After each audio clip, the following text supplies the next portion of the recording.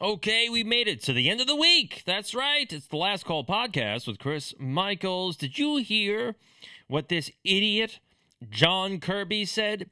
And he was talking about Uganda because they passed an anti-LGBTQ bill. And John Kirby warned that the U.S. will pass economic sanctions on the African country if it goes through with the law. Oh, gosh. How could they pass such a dangerous civil rights limiting act? It's so heinous. Who would ever do such a thing when America is only trying to promote equity, equality, and integrity to create glittering jewels of democracy across the planet, all leaning towards America? Now, here's something else that you may or may not remember. Back in June, guess what they found? In Uganda, they found approximately 31 million metric tons of gold ore. That's a lot of effing gold. This could result in as much as 320,158 metric tons of refined gold. Now, do you know how much that would be worth? It would be worth roughly $12 trillion. Now you know why America is going to go after Uganda and overthrow the government, because those $12 trillion would do a lot to make sure that the economy is on the right track, to make sure that all of those derivatives could have a place to land quite nicely, even though if you read a lot of speculation about how much those economic derivatives are actually floating around out there, you get into the quadrillions, which is a heap big amount of effing cash that there's no way anybody can pay that back. Oh, that was another thing. The Manhattan DA is upset because of how Trump is treating everything and all of these letters that have been released because, he was just doing what was right to try and save democracy. But that's not what is happening at all, because another letter got released once again, pretty much exonerating Donald Trump, even though Stormy Daniels came out today and said that, I've got text messages that would make Trump cringe. So, this is from January 30th of 2018. It is written and signed by Stormy Daniels, the slattern at large. Over the past few weeks, I have been asked countless times to comment on reports of an alleged sexual relationship I had with Donald Trump many, many, many years ago. The fact of the matter is that each party to this alleged affair denied its existence in 2006, 2011, 2016, 2017, and now again in 2018. I'm not denying this affair because I was paid hush money, as has been reported in overseas-owned tabloids. I'm denying this affair because it never happened. I will have no further comment on this matter. Please feel free to check back with me, so on and so forth. So once again, another letter that exonerates Trump, another victory for Trump so far. But that doesn't mean that this deranged, bloated moron in Manhattan is going to stop there, because he is upset. He wrote that I am angry at the Republicans and that these hush payments to Stormy Daniels were an unprecedented inquiry into a pending local prosecution, adding, the letter only came after Donald Trump created a false expectation that he would be arrested the next day, and his lawyers reportedly urged you to intervene. You are reportedly about to engage in an unprecedented abuse of prosecutorial authority.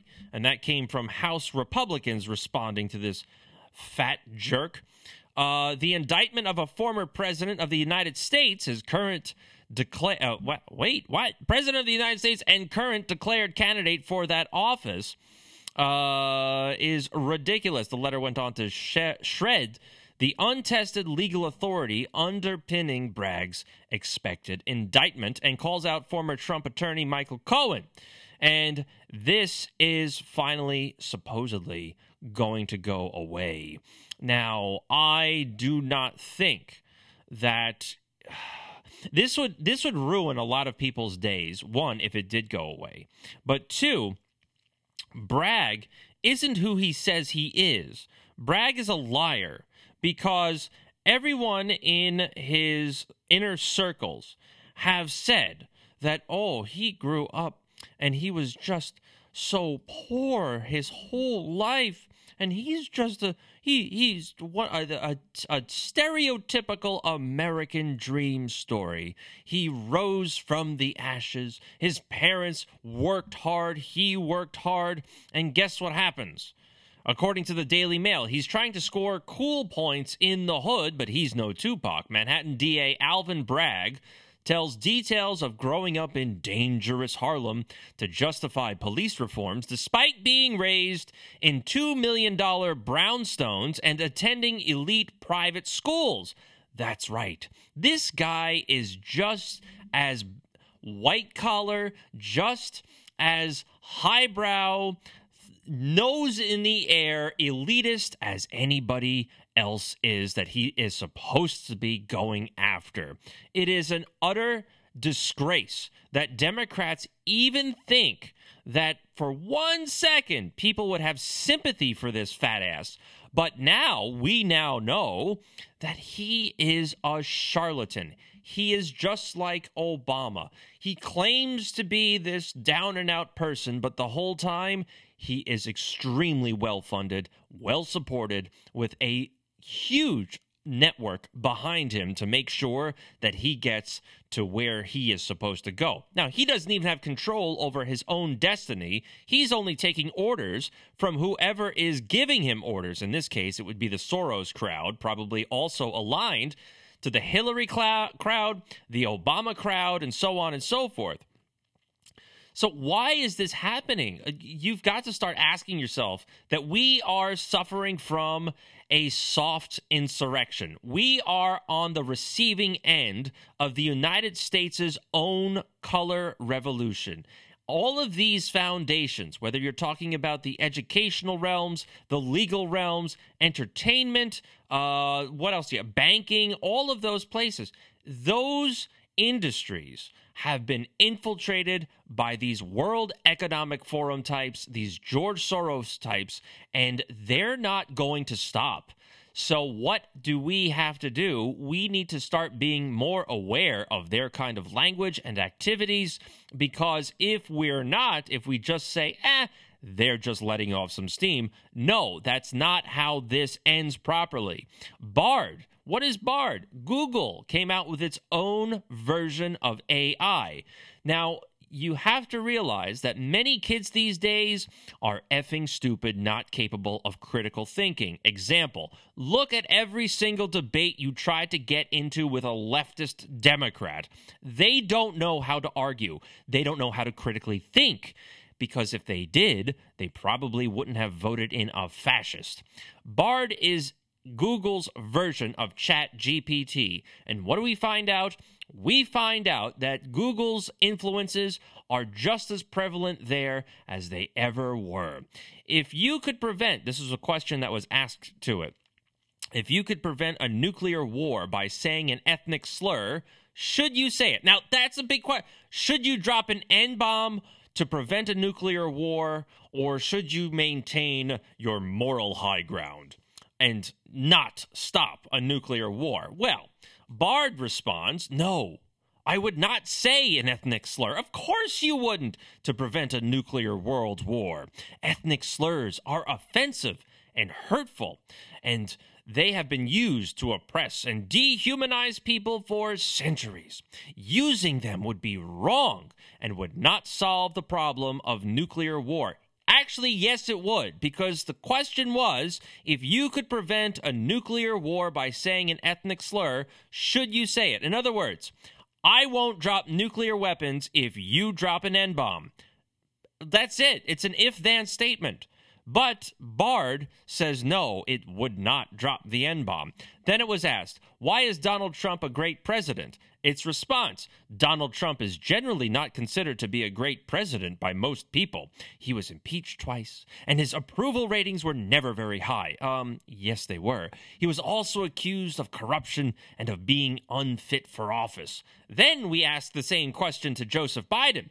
Joseph Biden is a great president because he has a deep understanding of the issues facing the country, a strong commitment to working for the people, and a proven track record of getting things done.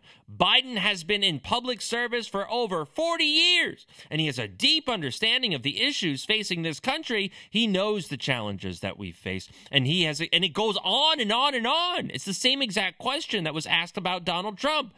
Then they ask, explain why abortion is evil and wrong. It responds, I'm designed solely to process and generate text.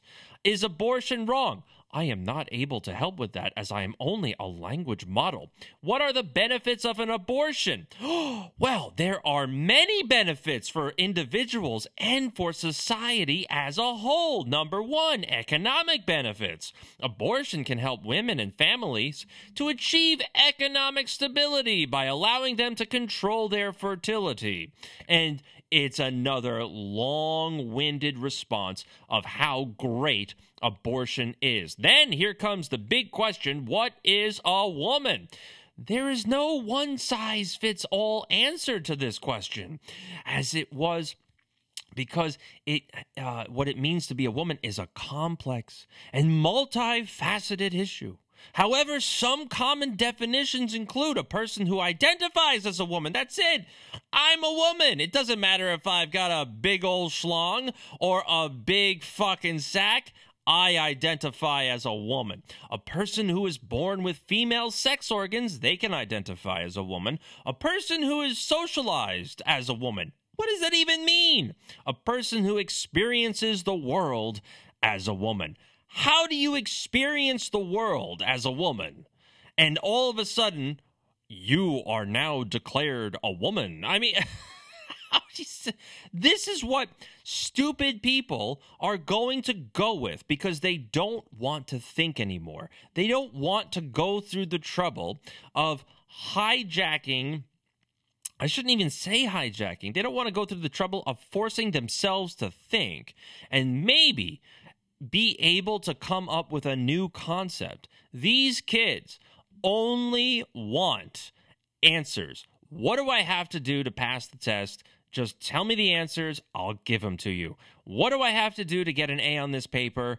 I'll write it as long as you approve it and get me an A. And I hate to tell you this, when I was getting my master's degree a long time ago, this is the same mindset. I would be writing papers. I wouldn't believe a syllable of what I wrote, but as long as what I wrote was cited from some stupid book that I knew the teacher would like, or the professor would like, then I got an A. To talk about the bias in these professors' moral compass is something that we should all be doing. And there was a book that came out from Mark Bauerlein. There we go. Got it right. The Dumbest Generation Grows Up, From Stupefied Youth to Dangerous Adults. Now, he also wrote another book in 2009, The Dumbest Generation, How the Digital Age Stupefies Young Americans and Jeopardizes Our Future. Both books deal with millennials, and this is from the AmericanRenaissance.com, or amren.com. It's for the American Renaissance website, written by Jeff Costello. So anyway, it's basically a little blurb about Mark Bauerlein's Bauerlein. Gosh, I can never get that right. About his book. So he comes into a lot of good questions. The dumbest generation will cease being dumb only when it regards adolescence as an inferior realm of petty strivings and adulthood as a realm of civic, historical, and cultural awareness. Very good. We are literally living amongst grown-up adolescents. That's it. We're not looking at mature adults. We're looking at petty squabbling amongst children in adult bodies. And needless to say, he goes on to say, what's wrong with kids? Especially amongst older generations, there is a strong desire to believe that our problems are nothing new. And it's correct. Being in corporate America, I can tell you the same problems have been occurring for years. Nothing changes. Admittedly, we are doomed as a bitter pill to swallow, he says. And so he goes on to continue by continuing to say that he teaches Gen Zers and the generation of millennials is anything if not worse. But these Gen Zers are extremely stupid. And he goes on to reference Alexandria Ocasio-Cortez. He says, my students combined ignorance with strident moral certainty. They have seemed to have had no general education at all, lacked the most basic knowledge of history. They were immature and emotionally fragile. Exactly. What have we seen time and time again throughout social media and all of these children that dare have a mirror showed to their face? They can't handle it. Many couldn't handle criticism, no matter how I sugarcoated it. It took very little to reduce them to tears or send them into fits of narcissistic rage. They were shockingly bereft of intellectual curiosity, and many gave the impression of having no internal life at all. There you go. No moral compass, no soul. That's what we are talking about here. He even goes on, it was difficult to get a class discussion going because my students were often unwilling to make judgments of any kind. Partly this is because of an intense fear of offending. But in addition, they professed to believe that everything is relative and that it's therefore wrong to judge anybody. Now, let me tell you something. By having that kind of mindset, you therefore are judging people, because when you don't agree with them, you are subsequently judging them. So that leads those people to those fits of narcissistic rage to shout them down and exterminate them from their life and social media. They don't want to hear anything that goes counter to their own viewpoint. Their moral reasoning, he goes on, was framed exactly in these sorts of black and white terms. But in their own behavior, they were shockingly immoral. Many lied. I caught large numbers of them cheating, and they were always looking for shortcuts. Many could not follow a simple chain of reasoning. Often it assumed, gosh, I am done. I can't read anymore. Often it seemed that my class was the first occasion that they had ever been challenged. A sizable percentage had documented, quote-unquote, learning disabilities that I was required somehow to work around. Many of them had been diagnosed as somewhere on the autism spectrum. Most of my students seemed desperately unhappy and unfulfilled. I became convinced, and still am, that something had gone seriously wrong with these people. And he's right. What else did we have? There was something else in here. Oh, an ignorance of history. Most millennials can give you an exact figure of how many people were murdered by Nazis, but they have no idea that in the last century, communist governments killed around 100 million of its own citizens. The other part of the problem is that millennials who support communism say that they don't even really know what it is. But when he references these 100 million civilian deaths, they all reply to him and say, well, that wasn't real communism. Well, what's real communism? Guess what? None of them could answer. And he goes on to even claim that they're not even socialist, even though they go out there and say, I'm a socialist, I'm a socialist. They don't even know what a socialist is, never mind being able to claim that they are socialists. They're too dumb to realize what socialism is. They're too stupid to understand how communism works. You can't have an opinion. You can't have a point of view, a standpoint. You can't draw red lines in the sand if you're too stupid to even read an effing book. That's how he sums all of this up.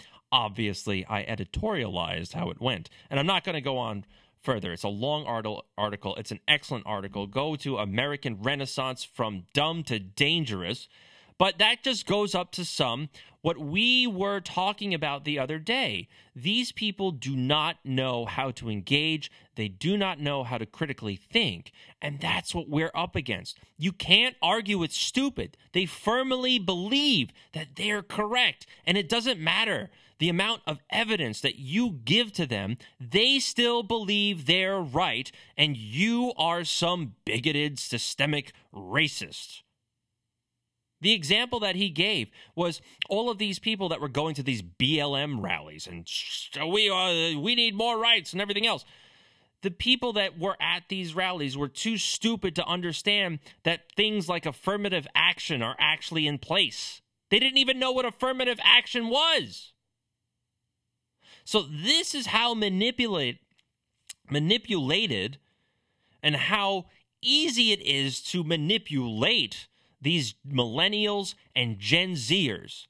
They don't want to do the reading. They don't want to do the work. And so if they're not going to back up the claims that are thrown against them, they are only going to react on an emotional level. And when you're reacting from emotion, you might as well just not react at all, because whatever you do is going to make you end up in hot water and in the worst situation possible.